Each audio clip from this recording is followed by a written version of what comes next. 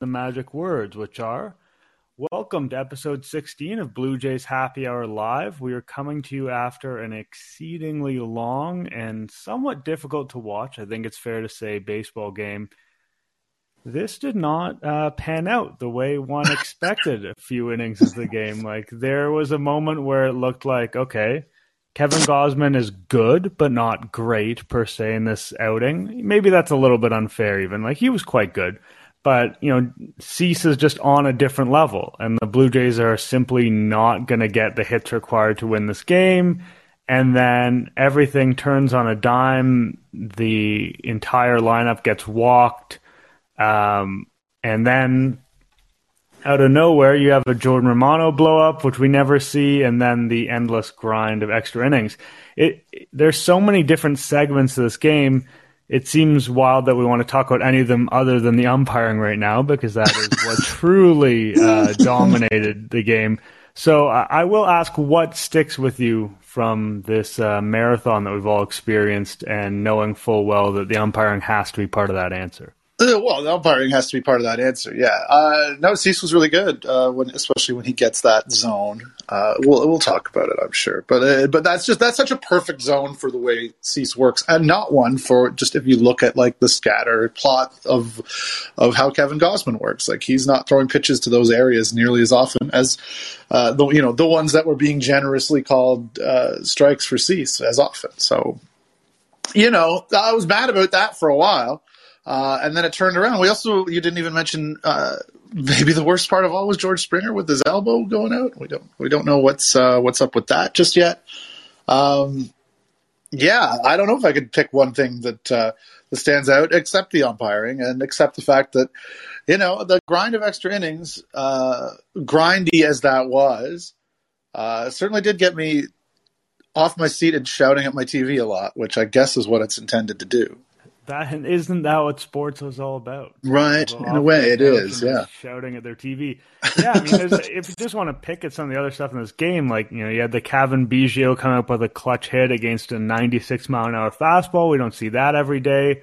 We had, a couple of amazing at-bats from Alejandro Kirk. It does seem like we see that every day. Mm-hmm. The Bradley Zimmer game-saving catch. It's funny because at one point I was thinking in my head, isn't it kind of stupid the way defensive metrics work, in the sense it's like, oh, these are outs above average, or, even runs above average. But there are times when you can point to a moment where a play literally is a win or a loss. And I understand that we can't bake the context into everything there, and maybe we could do a leverage index for defense or something like that.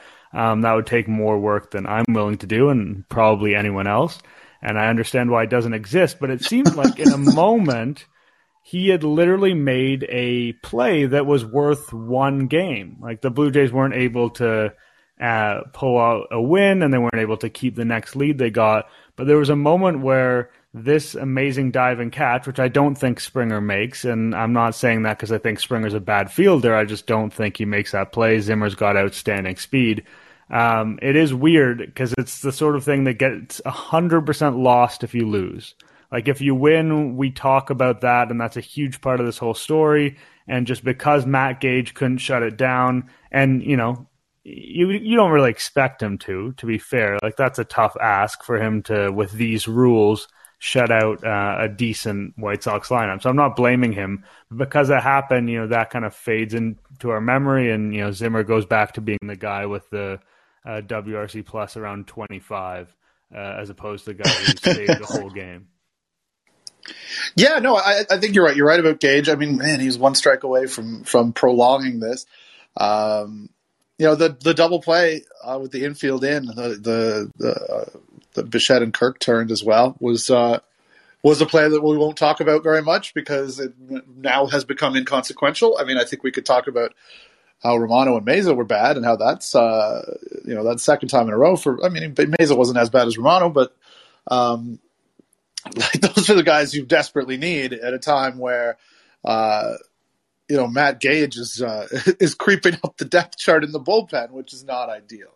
But he did. He held himself well. He probably won't be here tomorrow because they probably need a fresher arm. Because as you tweeted, Nick, everybody's ready for Ross Stripling to throw 120 pitches tomorrow afternoon.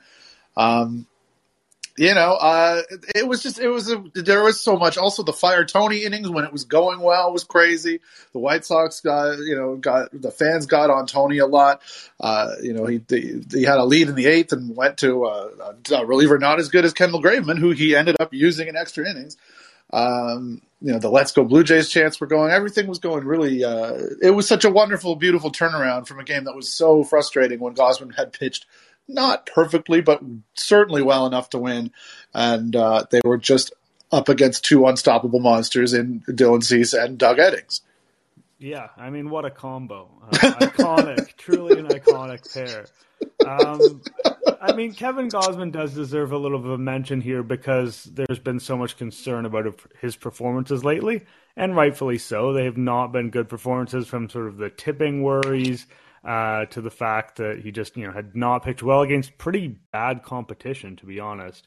And this was the first outing in a while where it felt like he was himself. Now, there were a couple of issues with that. He didn't actually throw a lot of splitters. He threw more sliders. That might have had something to do with the strike zone that he was seeing. Like, he saw that there was maybe an opportunity in that horizontal area well off the plate that was for some reason a strike.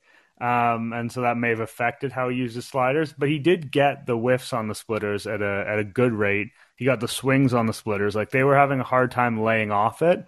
And that's the first time in a while where it seems like he's faced a lineup, especially a credible lineup with some decent hitters that really had a hard time laying off the splitter. And if anything, he maybe could have thrown it more, and it might have been a case where the confidence in the pitch wasn't totally there, but the pitch itself seemed to be there.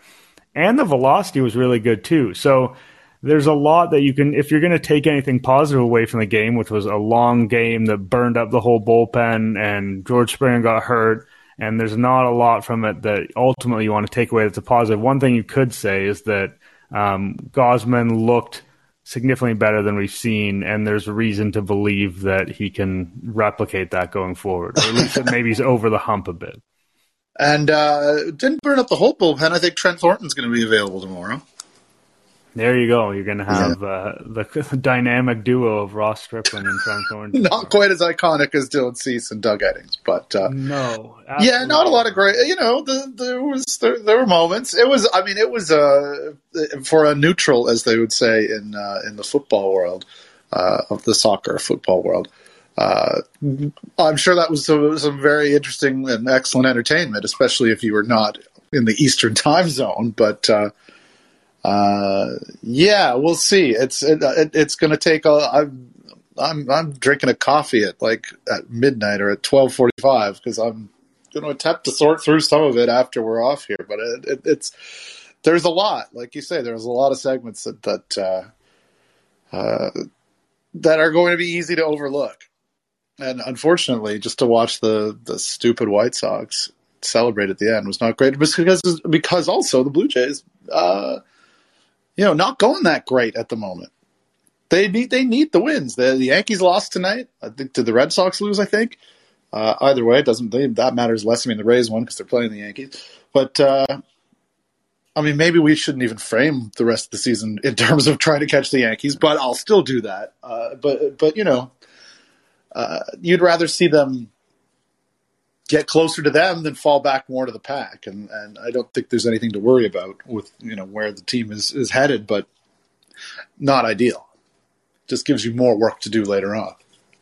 Yeah, I mean, we've talked before about how, dismissing their chances of catching the Yankees felt a little bit sillier. That's a little bit different now. We haven't spoken since this Yankees series. Obviously, they only get so many chances to kind of take bites out of that lead. They failed to do that, and if it weren't for that fairly miraculous game at the end of that series, it could have been really nasty in that regard. Like you said, they are in a bit of a slump right now, and I'm not saying that the Blue Jays should be concerned about the Red Sox big picture, but the Rays are a good team, and the Red Sox are a really hot team, and at the very least, you kind of hope that you give yourself a chance if the Yankees totally fall apart, which is always on the table with the health of some of the guys that they have there. And then you're significantly kind of ahead of the other guys and not even really worried about them. And now that grouping of the Red Sox and Rays is starting to gain ground on them, and the Yankees are starting to go away. And the last thing you want is to be totally in the middle of that pack, as opposed to that position they seem to have kind of carved out for themselves, where they were, yes, behind the Yankees, but they didn't have anything to worry about with the other teams, and it feels a bit different right now. It does. It certainly does. We got Joe on the line. Let's take Joe's call, shall we? Absolutely. Yeah, we're here to serve the people. Joe, good to talk to you again. Yeah, it's good to talk to you, and I gotta say it's very good that I wasn't in Chicago for this game, because a 4-hour game where the temperatures are like 1 billion degrees and the umpire is just calling everything in sight. That seems not like a fun experience. No, I don't know that it would be. I mean, the new extra inning rule, like I was saying earlier, it does those innings grind a little bit more differently than they used to. I've been to a real hot 17 inning game, and I got to tell you, it's not all that pleasurable. And you kind of, as to wear the badge of honor as a real fan, you're like, I'm not leaving this game. That would be absurd. But they stopped serving beer at the middle of the seventh or end of the seventh, and that's a lot. That's a lot of drinking water and sitting in the hot sun. And then here's what you get. Baseball is kind of infuriating as it is. You don't need to bring heat into that equation, I don't think. Well, it helped Kevin Gausman throw a little harder, I think. I think all those muscles were loose. Nobody was tightened up. Didn't really help the ball fly out of the ballpark as much, maybe, as you would have hoped. We could have ended one sooner. I don't feel that it helped Doug Eddings. Maybe he had some sweat in his eyes half the night. Yeah, I mean, they mentioned on the broadcast how, I think Dan Shulman was taken back a little bit by how he used the word angry to describe the crowd, which is not a word that would often come out of his mouth, because it's a bit inflammatory to sort of accuse a crowd of being sort of an angry, mob-like crowd. And yet he kept kind of coming back to that. And I'm sure the heat played a role in that. People are physically uncomfortable, and that's going to make them more inclined to be angry, more inclined to have strong reactions. And they were reacting to strike zone too. And there were some notable calls that went in the Blue Jays' favor. I think the ump cards or whatever that comes out tomorrow will show that it went in the White Sox favor. It seemed like by a significant margin. We'll see what those numbers end up being. But if you take Santiago Espinal away. So I was just going to say, if you take Santiago Espinal away, then it evens out probably, because he was the one who was really getting hosed. Yeah, they should grade 3 entities: the Blue Jays, the White Sox, and Santiago Espinal, and then we'll see where they're at. I mean, yeah, the Espinal stuff especially with him being in the middle of the slump, from one human to another, you just feel empathy for a guy who is actually working good at bats and, deserved to get something out of them. And I know that he ultimately got 1 walk today and 6 trips to the plate. But under different circumstances, you have to believe that he has a different day. And I can't recall seeing a single hitter who appeared to be as victimized by umpiring. And, it's easy to be prisoner of the moment or whatever. But I don't know. I can't recall a single time I've seen a particular player where I thought, wow, this guy, pitch in, pitch out, every single at bat, he is being hurt by the guy behind the plate. Yeah, I mean, I think at some point you have to.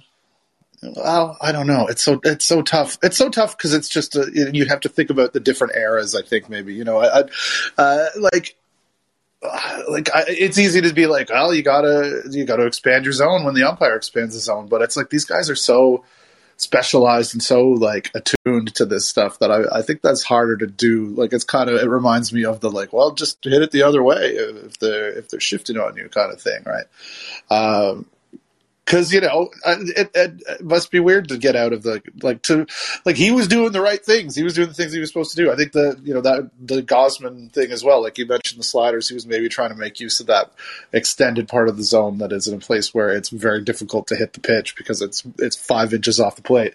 But there's only so much of that you can do just because of, the nature of how he pitches versus the nature of where Cease just works naturally and why that was such a great strike zone for him. Yeah, it's pretty hard to rewire your brain, even in a 4 hour period. And like these guys, like you said, they've been taught to hit a certain way. Generally speaking, they've been rewarded for, think about a guy like Alejandro Kirk. Even Espinal is pretty good from a plate discipline standpoint. And so this has always been beneficial to take these pitches and swing at these ones. And they have, a small fraction of a second to make these decisions. And also, even when the umpiring is terrible, and I cannot emphasize enough how terrible it was. And if you guys are listening in live, like, you don't need to hear me say this, but we do have people who are going to listen later. Many of them may have missed the game or went to bed early or whatever, didn't get the whole masterpiece of shitty umpiring that went on. I cannot emphasize enough how bad it was. That being said, even when the worst strike zone is being put before you, they still make the call more than 50% of the time, right? So you still have to believe on any given pitch, maybe 50. We'll see what the ump scorecard is. Like, I don't know how low it goes. But like, even on when a guy has just created a totally abstract, oblong, bizarre strike zone like we saw today, you still have to believe that the chances of getting one of these horrible calls has definitely been increased, twofold, threefold, fourfold, whatever that number is. But still, more often than not, if you're going to go binary, your hope would be that you're going to get the right call. You just have to be aware that the chances of being screwed are higher. I don't know. Like, the swing decision thing is already so hard and so complicated under the best of circumstances. I think it's pretty hard to penalize guys today for not adjusting to this insane circumstance. I think you're right. I would say that it was maybe more consistent early on, but I think he lost the plot a bit. There were definitely some strikes or some balls called to Meza and Romano that became strikes again later that were off the plate, but he'd been calling those all night. Those were more inside than the outs to right-handers than the outside ones, but there were definitely. It's going to be a Jackson Pollock. I guess a pitch chart really always is, but it's going to be weird looking at the balls and strikes on this one because there's going to be some strange things going on. We got a question in the chat from John, which is more big picture stuff, which we're going to do here right now. And he asks, why is the org so bad at developing pitchers? 6 years, Manoah, Romano, and Meza, and that's it. Simber's really the only good guy that they've gotten in a trade. 29th swinging strike rate. I think that's more the bullpen, but I'm not sure. It's been 6 years, and we're in a division with the Yankees and the Rays, who are elite. The other two teams are run by guys from Houston and Tampa. It's not even about tonight. It's 6 years, and there's one guy in this pen who can strike people out. Maybe not how I would phrase that question, but I can call it a fair question because the Rays and the Yankees definitely do have a better system, a better pipeline of just big, giant, hard throwing, strike throwing goons. The Yankees in particular, which I'm not sure if it's fair to paint the Blue Jays player development system as being quite so bereft. I think that they've also, it's not a great moment for Jose Barrios right now, but that's a guy they got in trade. They traded for Robbie Ray, won a Cy Young. I think there's a bunch of things, but a bunch of guys you can go down the list. But I'm also I'm sympathetic to the fact that here we are once again wondering about the bullpen, like complaining about the bullpen, wondering who's going to be the guy who comes in and gets swing and miss, and that was tough to do for them. They didn't really accomplish that job in the winter. They didn't even seem to try as hard as they did last year when they went out and got Kirby Yates. The bullpen has been a bit of an afterthought, and that's sort of it's not like it's a forethought for the Yankees and the Rays either. I think it's more that they just have the system in place, and maybe the Jays are a little behind where they are, and I think a lot of teams are obviously behind those two teams, so that anybody's going to pale in comparison. And there are certainly some real interesting arms coming up, in the lower minors or in, guys in Vancouver, guys in Dunedin. But yeah, there is a lack of those kind of guys. And it would be nice if they could just conjure one up from AAA, but that's just not where the org is at right now. Yeah, and it's noteworthy when you look at this rotation. For instance, I know this question's about the bullpen largely, but you've got Barrios, Gosman, Stripling, Kikuchi, and then Ryu is there as well. Like those guys all came from outside the organization. It's pretty clear. Like you go through the bullpen, Simber, Phelps, Gage, Thornton, Garcia. The vast majority of those guys came from outside the organization. And, Tim Mesa's been kicking around for a long time. Like he kind of predates the current administration. Um, it is worth question. I think, what they did with Ray was fantastic and Mats and whatnot. That's kind of more coaching at the major league level. And those guys deserve credit too. I think it's too easy to be like, oh, the coach fixed him. But the pitching they have, the vast majority of it comes from outside the organization, and that is indicative that inside the organization they have not found many pitchers. Now, it's not easy to do. Finding a good starter is really hard. There's a reason that doing it sort of the Cubs way, where you build a core of young position players, and then you go and buy the pitching that's already reliable, already durable. That makes sense. That's a model that worked obviously for Chicago, and they looked like they were set up for a dynasty for a while there, and it didn't quite pan out that way.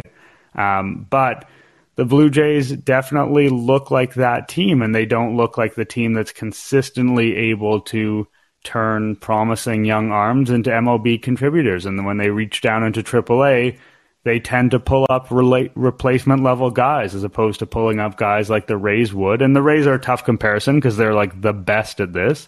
But pulling up guys that are intimidating. And at a certain point, it seems too like the Blue Jays decided that velocity and swing and miss wasn't the priority. You got guys like Mesa and Simber and Phelps, and those are some of their best guys, but those aren't really, blow you away guys. Like even Mesa tonight. Like, I don't think he pitched awful by any means, but he's not suited to that situation. He's not suited to a situation where you absolutely need to get the strikeout pop-up to prevent a run from crossing the plate because he's a ground ball guy and he's a soft contact guy, and there's nothing wrong with that. He's a good pitcher, and they're lucky to have him. But something we're going to talk about, I'm sure, for weeks and weeks and weeks until the deadline is over, that they need the guys who can come in and blow someone away. And they were unfortunate that Merriweather wasn't that guy. It looked like he might be. Garcia hasn't been quite the guy that I thought he was, even though he's been effective at times. Nate Pearson on the injured train again. So they had some guys who conceivably could have filled this role, and I understand why they might have believed that that's how it would play out. But it's a serious issue for them right now. Yeah, no, it very much is, and those some of those guys are. I think it does come down to acquisition costs. Obviously, Simber, they jumped the market a bit, got a guy who didn't fit that shape because I think it was the price for Simber and Corey Dickerson was Joe Panic and some money like that. That was an absurdly good trade. But yeah, there have been Phelps when he signed a minor league deal with an invite and like a guarantee if he made the big league roster. Like those are smart acquisitions. But yeah, you do start to line up a bullpen of too many guys like that, and this is sort of what you get. And yeah, it's not an unfair thing to wonder about for sure. Yeah, and I mean, Manoah is such a success story and really didn't require much time in the minors. Like, that was such a huge part of his story that it is worth thinking about, how many guys are they taking from single A and moving them up to double A and triple A and kind of going from start to finish with and turning them into polished big leaguers on the pitching side, because that doesn't seem to be happening, and it hasn't happened in a while, and it seems like that even their kind of recent crop, and I know none of these guys were top-notch prospects, but there was a time when you were kind of hoping Anthony Kay, Thomas Hatch, Trent Thornton was sort of a young battalion of bottom-of-the-rotation starters, if nothing else. And it kind of turns out that maybe they're more 7th, 8th starters. And, Thornton's actually been all right out of the bullpen this year. But that's sort of the most recent young group of starters they've had, and their ceilings didn't look that high, and it looks like they're not even really going to hit what people might have thought their floors were. So I understand that we can see this comment, and it might seem like a reach and exaggeration, but I 100% get where people's frustration is coming from, because you kind of have to see, as much as we think of it as a franchise with good process, and they do focus on player development, you do have to see the results at a certain point. It's the way early on when they talked about the high performance thing, and it just didn't seem like that was resulting in anything. It sounds kind of silly. So you could really say that on the pitching side, the results haven't been there in terms of developing players kind of from the beginning, bringing them along and creating depth. And that doesn't mean it'll never happen. Like you said, there's some really talented, interesting pitching prospects in the organization right now. In recent drafts, the last draft, I believe, was very pitching heavy. So this might seem like very silly to question this in 3 years, but questioning it right now, I think, is valid.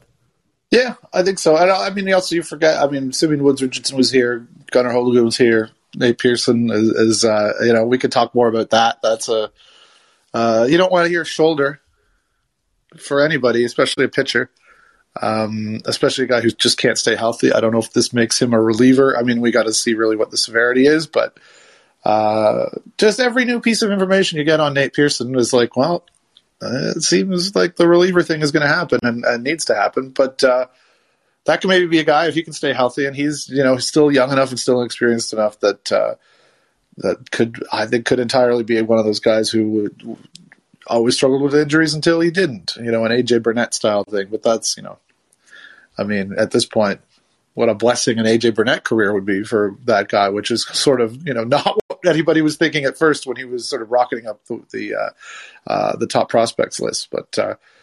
We'll see there, but there's nothing you can do at this point with him, and there's nothing you can. He's like another Ryu. It's like you can't rely on him at this point. Yeah, I mean, and very different, obviously. Him is a bonus, really. Yeah, and that maybe that'll be a future hindsight will be like that was a silly thing to say because he ends up being a key part of this bullpen for a long time, and that's all on the table. But like you said, when was the last time we heard something positive about Nate Pearson? A lot has happened since then. This is true. Also eating up service time, right? He's on the big league IL. So, yeah, I mean, so that's going to limit his chances and put him on the clock towards, pitching his way into being a non-tender guy. Yeah. And then that's way ahead, but. That forces him to be a reliever, right? Because you can't really hold a rotation spot on the roster for him. So you're right. That does kind of work towards deciding his fate. But I think, or in another organization where they have more time to let him figure it out, which is maybe what's eventually going to be the ideal thing. But he'll have to get healthy first. He can always go to the Pirates and be slowly ruined by them, somehow become a sinker baller who throws 91. It's always on the table.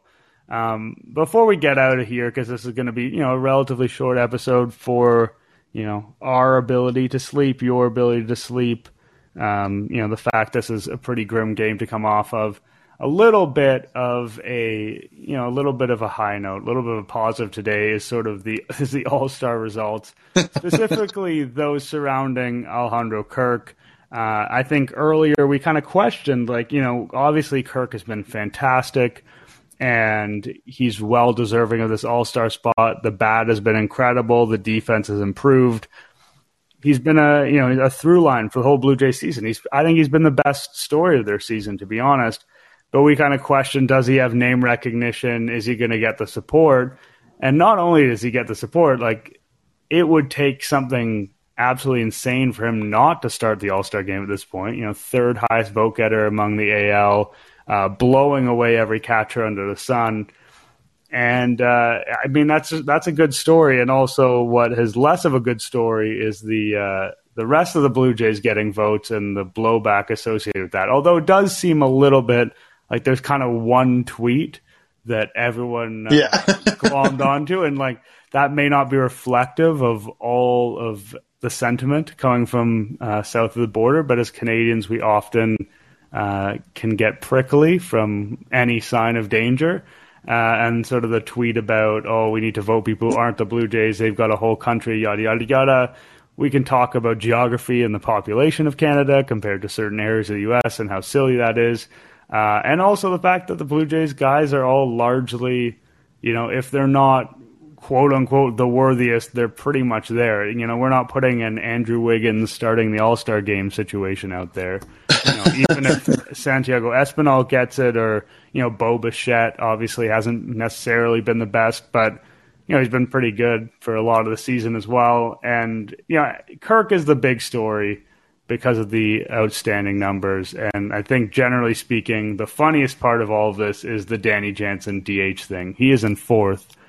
He's not a DH. He's been injured for most of the season. If anything, as a response to this mini pushback, I'd love to see a campaign to get him as the starting DH for the All-Star game. Well, he'd be healthy, and one hopes, but he seems like he'll be back on the field before then, but also who knows with Danny Jansen when he's going to need some more time off. But yeah, you're right. I think was it you that tweeted that he's DH'd like 0 times compared to 18 times for Kirk, which is truly hilarious, and someone, whoever it was like, MLB knows what they're doing. But it's a great story, and it's so deserving, and I'm fine with some, George Springer, he's a star. You can quibble whether there are other stars having better years that could be voted ahead of him. Vlad, Bo, put him in the All-Star game. Same thing, and the Kirk thing is quite wonderful and remarkable in that. It's not just pure homerism, because, it's not just every Blue Jays fan is out there putting an entire ballot full of Blue Jays. Like, some people are clearly, or they would all have the same total. But like Alejandro Kirk is legitimately ahead, and that's also from support from around the league. Because if you're actually serious and you pay attention and you're looking at WAR leaders and the best hitting catchers in baseball and all of that stuff, so in the American League in particular, since that is literally what we're talking about. Yeah, he's absolutely deserving, and it's going to be a delightful story. He'll be. There'll be the soft focus feature on the All-Star telecast. It'll make the All-Star game worth watching. The prickliness from that one account, and whoever else is prickly about it. Frankly, it made me prickly too, because there's so many fans, and I tweeted this. There's so many fans here in Canada, so many Blue Jays fans. Rogers should really leverage that into being able to have a higher payroll than where they are right now, which I think is 11th ranked. And then Shapiro said, well, we can't be like top 3, but maybe like top 8, top 5 sort of a thing. I don't know if he's ever put a number on it, but that's sort of the sense you get. And it's like, well, why? How can you're not doing your job well if you can't turn these number of fans into your ostensible job into, some more revenue, enough revenue to have a higher payroll than what you have. Not that, again, as I think this is how I prefaced my tweet earlier today, which was, it's out of fashion to complain about payroll because they have been doing much better. But this stuff just sticks in my craw, and I know the dollars are different, but it really is a smack you in the face kind of moment of like, look at how many Blue Jays fans there really are. There's a ton out here, and I said ostensibly doing his job because I think partly what the job is to fudge the amount of money that they could actually spend, and to sort of keep it within the realm of what seems reasonable within baseball. So that brings back all these horrible thoughts of all the economics we talked about all winter, which I don't want to think about, but I would love to think about Alejandro Kirk getting that start, getting that. Getting that interview on the field, get all of the stuff that goes with being an all-star, because he's just a differently shaped ball player who's like preternaturally good at hitting the baseball and has come such a long way as a catcher. Signed for nothing. The whole bit, like so young, pushed. The whole story is really great, and to see him have his profile raised is going to be awesome. Yeah, absolutely. Some great photos of him and his dad, who's like truly just another him on the broadcast today. I do think you make an important point about the Blue Jays and payroll and just the size of this fan base. It's an incredibly large fan base. Because it's it's a big city, it's a big country. The Blue Jays have done a good job of marketing themselves kind of across provincial lines. If you think about sort of the provincial divisions in Canada in a general sense, getting all of Canada behind anything is pretty difficult. So they deserve some credit for that. And kind of to that end, this guy, Adam Seaborn, on Twitter, he's a sports media analyst, Canadian, and he tweets about a lot of kind of ratings and things of that nature.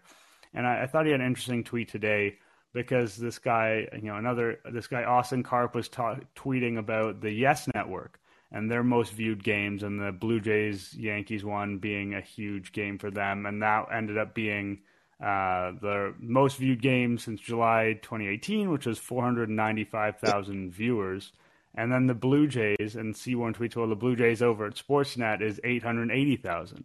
Like, they're getting significantly high, like way higher ratings than, basically are accessible to any American team. And, there's the whole Rogers ownership and them paying themselves for the rights and the snake eating its own tail, and it's awfully complicated. But the fact of the matter is, the money may be moving around in a sort of shell game type of fashion, but it's there. Like, this is a big revenue fan base, and saying, hey, we can be kind of in that top 10 area sounds nice in the context of what Blue Jays fans have seen before and what the team has been in recent years. So it is an improvement. And as he said, it's gone out of style to complain about it because the payroll keeps going up. But there's clearly room for growth here. And this was a nice reminder that there are just tons of Blue Jays fans out there. Yeah, to just very quickly, I know we're about ready to get out of here, but to play Mark Shapiro for a second, I will say, I mean, if you go watch American TV for any length of time, you'll see pharma ads and political ads. There's just so much dollars running through that, like those branches of the industry that are not here, which does affect the difference in what a pair of eyeballs on a screen is worth. But when you're having when a regular old Blue Jays game is double the viewership of. And I think it's probably measured differently, too. And I'm sure there's all sorts of complications that we could just never possibly understand. But I would like them to be explained to me someday in a real, by somebody without a vested interest in it. Yeah. Yeah, I mean, I am glad that Blue Jays games don't contain just tons and tons of catheter commercials. I will say that. Even if it means they have to get one or two fewer veteran relievers, that's a trade-off I'm willing to. I don't need to see the general in my life ever. Insurance is another one, right? That's huge there. Anyway, yeah, that's a good place to leave it. I don't just end it on catheters if you have the opportunity. Thanks everyone for tuning in. People who came in live, wow, we love the dedication, whatever time zone you're in, for staying up with us. And we apologize that we have some of the, the foggier, more fatigue-riddled brains in this particular episode. And we also appreciate people who tune in later, continue to subscribe and give ratings and reviews and all that good stuff that is helpful for us. And we will see you later this week. All right. Thank you, everybody.